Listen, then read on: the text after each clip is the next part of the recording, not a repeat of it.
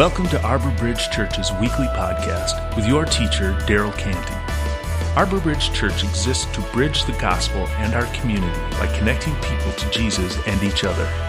Visit us online at arborbridgechurch.com. 2,000 years ago, when Jesus rose from the dead, he appeared to his followers, and then he went up to heaven. And when he left, there was so much hanging in the balance. There was so much that was kind of balancing on a knife's edge between success and failure. The message of Jesus Christ had risen from the dead. He kind of laid on this small group of people, and he said, "Okay, I'm out," and they're just normal guys. And it's something that none of us, I don't think any of us would have done. We would have looked at those guys and we'd be like, we can't trust these guys with this message. We've got to stay here and we've got to tell it. Jesus does the opposite. He gives it to this small group of people and then he leaves. Right before Jesus left, though, he gave them a command. This is the command. Go make disciples. Go make disciples. Every one of them, all these people that are there, every one of them, they build their lives around making the message known and teaching people how to live like Jesus did.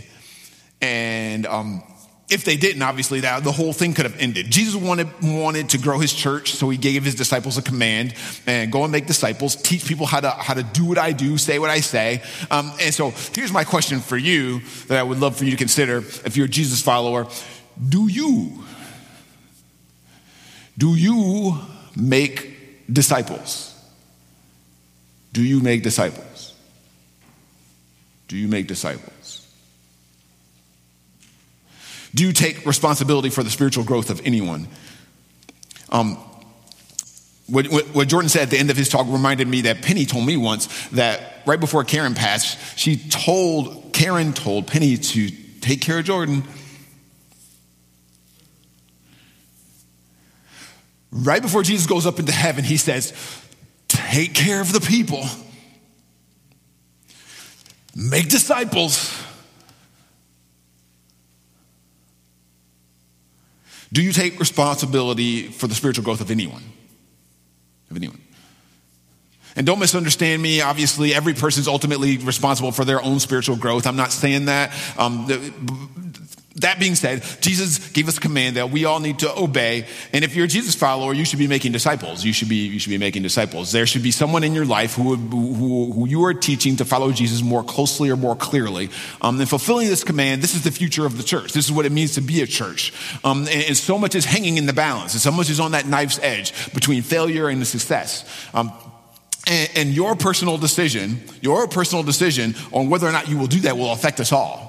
It will affect this whole church body. And obviously, if I make a decision whether or not to make disciples, clearly that affects our church. And you would say, oh yeah, that it affects our church if Daryl makes that decision. But it makes all the difference on whether or not you make that decision. Whether you make that decision or not, it matters. It matters. And obviously, clearly, and myself included, most of us don't make disciples. We have no interest in doing so, even though it's what Jesus commands. So in January, I did a series on the first chapter of a book called Titus called We Are the Church.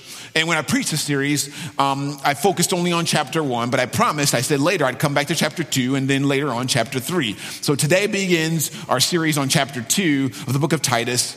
And the book of Titus is all about making disciples. It's all about making disciples. And so some of you guys know that Titus is actually a letter that an early church leader named Paul sent. He said, sent to Titus, my true son in our common faith. So Paul gave Titus the job of building the foundation of the church in a place called Crete. And I think that we can learn a lot from Paul's letter about how to make disciples and what it means to be a church in Ann Arbor. And I'd love for you, if you haven't read it, to read it. Just read chapter 2, because that's our focus this series. And Paul is telling Titus to make disciples. You should have true sons and true daughters in the faith. Like Paul introduces this letter or this verse. He says, to Titus, my true son in the faith. So one of the questions I asked in our first series in January that I'd love for you to think about again, I don't know if we think about this enough. Can you think of anyone in your life right now that you would call a true son in the faith? True daughter in the faith? Is there anyone in your life like that? It could be your own, it could be your physical children.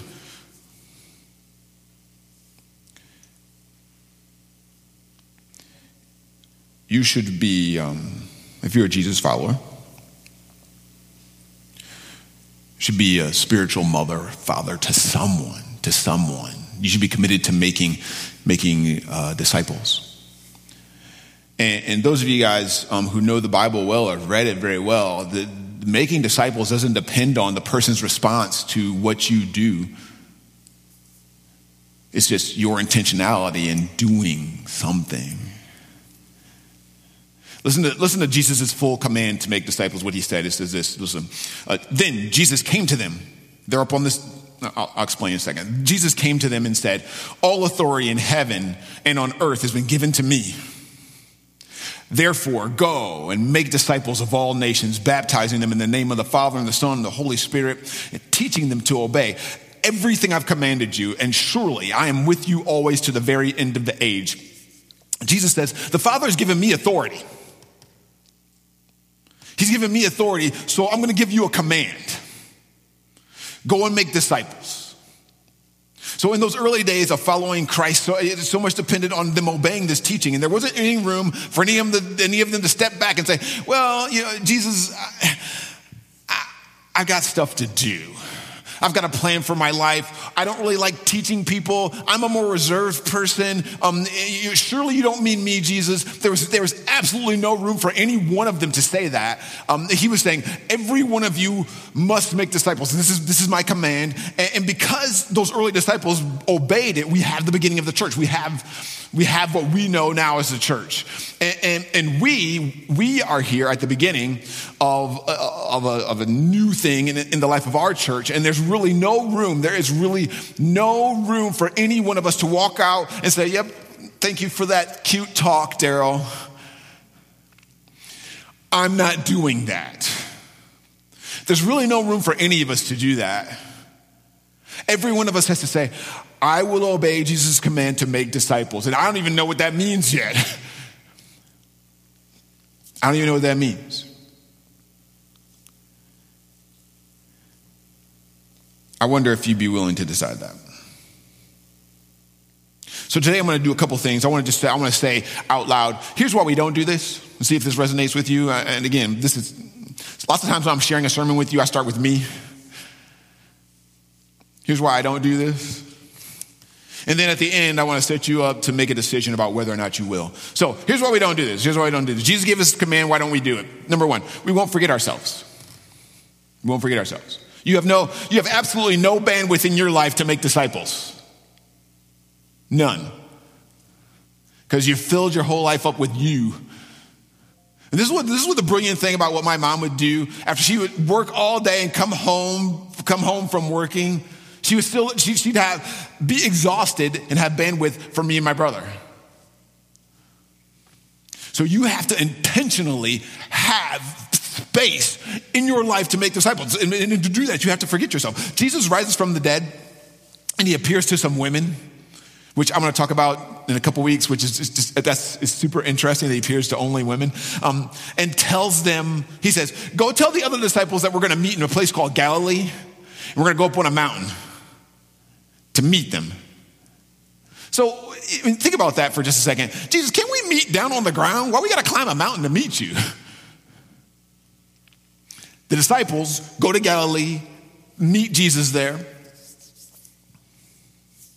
They get up to the top of the mountain, and I don't know what that looked like, but I could see them coming up after being exhausted, rounding the corner on this mountain, and then the person that they saw crucified is there, risen from the dead. That obviously There's no words for how astounding and powerful and amazing that is. You've done all this work to climb the mountain, sweat and pouring down. You round that corner and Jesus Christ is standing right there and you'd be ecstatic. And then he says, you guys, come close. And then you can think of like a football huddle. And he gets all these guys around. And he says, listen, here's the plan. Make disciples. You guys go make disciples. Teach people what I said, what I did, and tell them that to show that I have the authority to tell them what to do, I'm here risen from the dead. Go make disciples. I don't know, Jesus. I'm not really every one of them said, yes. I will build my life around doing what you said. Often I don't have the freedom to make disciples because I'm not willing to forget myself long enough to ask the question about what does somebody else need? In order to be able to connect with Jesus, what does somebody else need? The Bible teaches this though. Put yourself aside and help others get ahead. Don't be obsessed with getting your own advantage, which that sounds like the whole country, right? Forget yourselves long enough to lend a helping hand. Think of yourselves the way Christ Jesus thought of himself. We need radical self-forgetfulness. So often when we do things like better ourselves or go to college or stuff like that, in our minds we're bettering ourselves so we can get a better job, or we're bettering ourselves so that we can make more money. We're never bettering ourselves so we can invest in other people and have more opportunities to make more disciples. That is what your talents are for. That is what college is for. That is what your training is for. That is what your experience is for. Everything else 1,000 years from now will not matter. So, do you want to have a life that matters? Paul is saying, Titus, teach people to forget themselves and live lives that matter. One of the huge reasons that we love our mothers is they forget themselves and invest their lives in their children. And since dads are so awful at that and we're super self-absorbed, they're like, Father's Day, Mother's Day though, woo! Why don't we make disciples? We don't understand the urgency of the situation.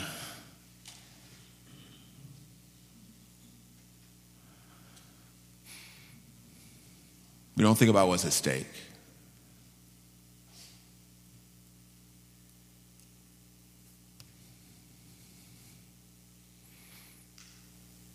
My guess is that, I've shared this with you before, but it's relevant, so, you have to deal with this, yeah. You guys, I hate this thought about myself because I know it's true, and it's a matter of remembering that it's true and building my life around it. There's going to be a day when I see Jesus, and I'm going to say, what the world was I doing? Why wasn't I more urgent about making disciples? That's the question I'm going to ask myself. Here I didn't understand the urgency. So when you read Paul's letter to Titus in the New International Version, the word must comes up a lot. Must. It comes up a lot in chapter 1. So he's saying, Titus, you must teach elders to be faithful. Titus, you must teach the people to be blameless. You must silence deceptive, rebellious people who teach things with no basis of truth. And then finally in chapter 2, he starts off with this. He says, you must teach what's appropriate to sound doctrine. You must. And what that phrase basically means is this: you must make disciples.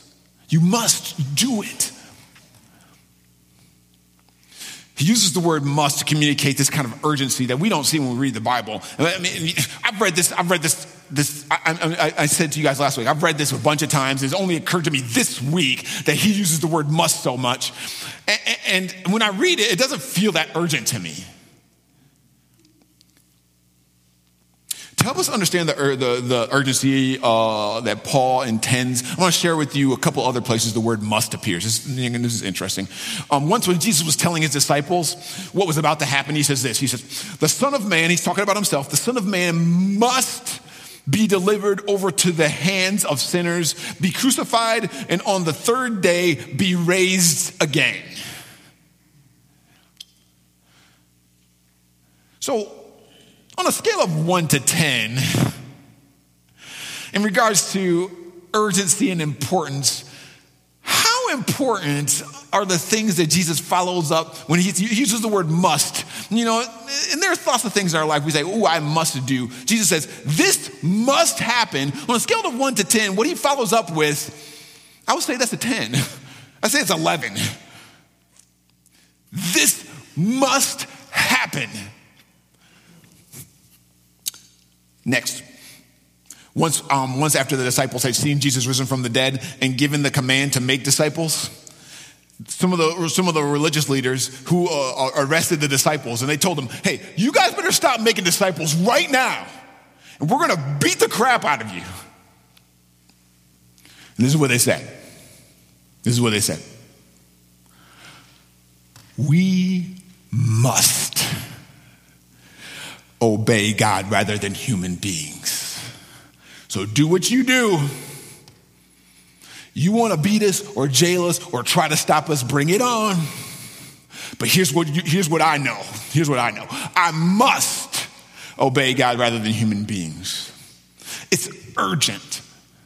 What if the disciples, when they were brought in and they said, hey, you guys stop making disciples. And they said, okay, we're scared of you guys. We're going to do it. What then?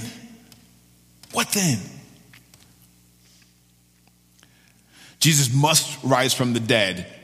Obviously, everything depends on that statement. Peter must make disciples. Everything's riding on his obedience to this command. It's urgent that the news of Christ's resurrection gets out. So important that the disciples, the apostles, build their lives around it. Nothing else is their jobs, their families, their lives, their kids.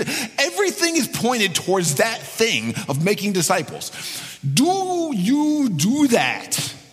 Do you do that? Do you have your life pointed in that direction? And those of you guys who do, what's going to happen is I'm going to get to heaven. I'm going to see one of you guys who pointed your whole life towards the direction of making disciples. And I'm going to be like, why did I do that?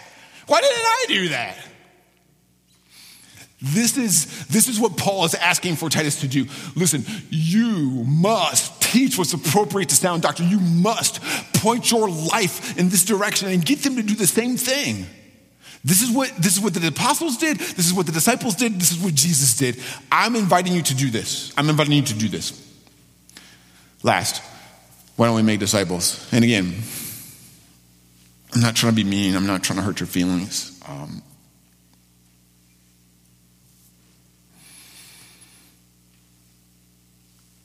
Why don't we make disciples? Maybe we're not really his disciples.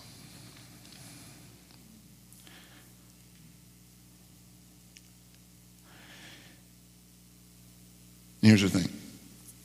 And again, I'm not trying to make you feel guilty. I'm not trying to make you feel bad. This kind of talk breaks my heart.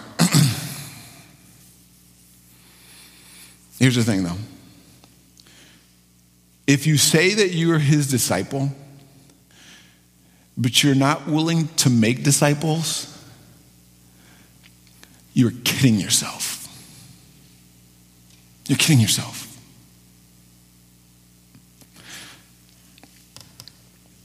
That's not from me. I'm not saying that. I wouldn't be bold enough to say it. Listen to this. Why do you keep on saying that I am your Lord when you refuse to do what I say?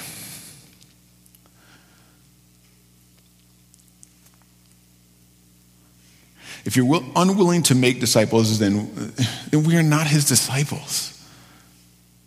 And I know that sounds harsh. I don't mean to be harsh. I'm trying, what I do want you to be is honest. Listen, listen to this. Jesus spoke to the Jews who had believed him. If you obey my teaching, he said, you are really my disciples, which is the positive version of that. The negative version, obviously, is if you don't obey my teachings, then how can you even, that doesn't make any sense. And clearly in America, we set up this religious thing where you can say, I believe in Jesus, but you don't have to do anything that he does.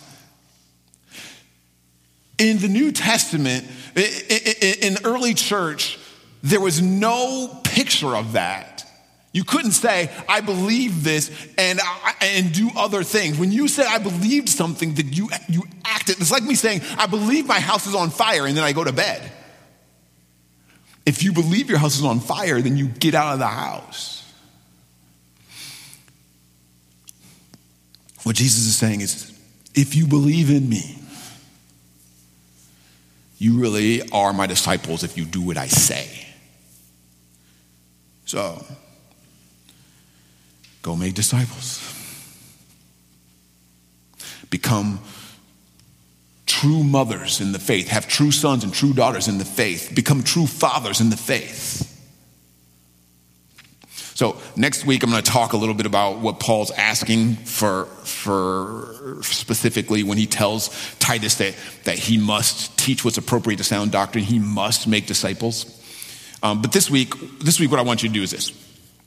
I want you to decide. I want you to say, are you willing to obey Jesus' command to make disciples? Are you willing to obey Paul's command to make disciples? Are you willing to do that? And that's really the first step. And maybe you would say, Daryl, I don't know how to make disciples, and that's okay. I get that. That's okay. Well, do you think when Jesus is standing on the mountain and he gathers all these guys around, he says, okay, guys, come on. Make disciples. Go make disciples. Do you think that all those guys were like, okay, yeah, totally. I know exactly what that means, Jesus. Thank you. I'm ready. None of them knew what that meant. Maybe a little, but they didn't really have good pictures or good ideas about what that was going to cost them and what it was going to mean. They didn't know. They said, okay. And you guys we've all had times in our lives like that where someone's asking you to do something, but because of who it is that's asking you, they say, hey, I want you to do this. And you say, yep, I'll do it. You have no idea how you're going to get it done, but you agree to do it because of who's asking you to do it. If my mom came to me and asked me, hey, Daryl, I need you to buy me a new car, I would say, let's do it. I have no idea how I'm going to get that done, but I'm getting it done. Because my mom's done far too much for me to say no to something like that. She would never ask me for that. Jesus Christ is asking you to make disciples. And most of us don't know what that means. We don't know how to do it. So what I'm inviting you to do is to decide whether or not you will. And if you won't, you know what? I applaud your honesty. I'm afraid for you. It scares me because of the idea that if you don't obey his teachings, then maybe you are not his disciple. But I applaud your honesty. I have no ill will toward you. But what I'm inviting you to do is to decide whether or not you will do it or not, even if you don't know how yet. And trust that Christ will teach you and give you what you need. So, in just a few minutes, if you're a Jesus follower, I want to invite you to take communion with us. And communion, honestly, is a time where you think about the death, the life, the resurrection of Jesus, and you commit to something. You commit to following him. And so this is what I'm asking you to do today. It's similar to what I ask you to do every week. The commitment to obey his commands. The commitment to obey his commands. So, If you're a Jesus follower, you become a Jesus follower by asking him to be Lord of your life. If you've been baptized into his family, and finally, if you're willing to obey his teaching, specifically today, I want you to decide: am I willing to obey the specific teaching of making disciples? Am I willing to do that? I want you to decide that while we take communion together. Let's pray together, and we'll finish out. Dear Father, there are few words to explain how we feel about our mothers, and that's good and bad often. Some of our mothers have not lived up to what they should have done. They have not given their lives to us the way that we would have preferred. And when that doesn't happen, it's so painful and so difficult. I pray that those bad examples and the examples that we have in our lives of the moms who did do that would help us, would teach us, would help us to learn. I see from my mom's example, a life worth living is a life that is invested in others, a selfless life invested in others. That is one of the best pictures of what it looks like to make disciples, is what many moms have done for us. What Amber was talking about when she's talking about her mom, and what Jordan was talking about when he's talking about his mom, and what he's talking about all the other moms who invested in him, those are great pictures to help us to get an idea of what it looks like.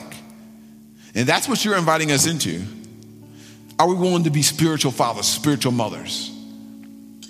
Help us to make that decision today, even though we may not know what it's going to mean specifically for us in our lives.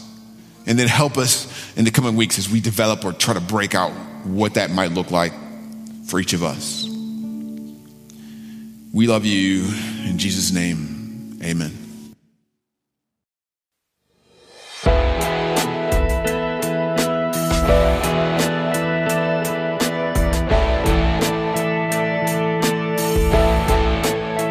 Thank you for listening. If you would like more information on our church, visit us online at arborbridgechurch.com.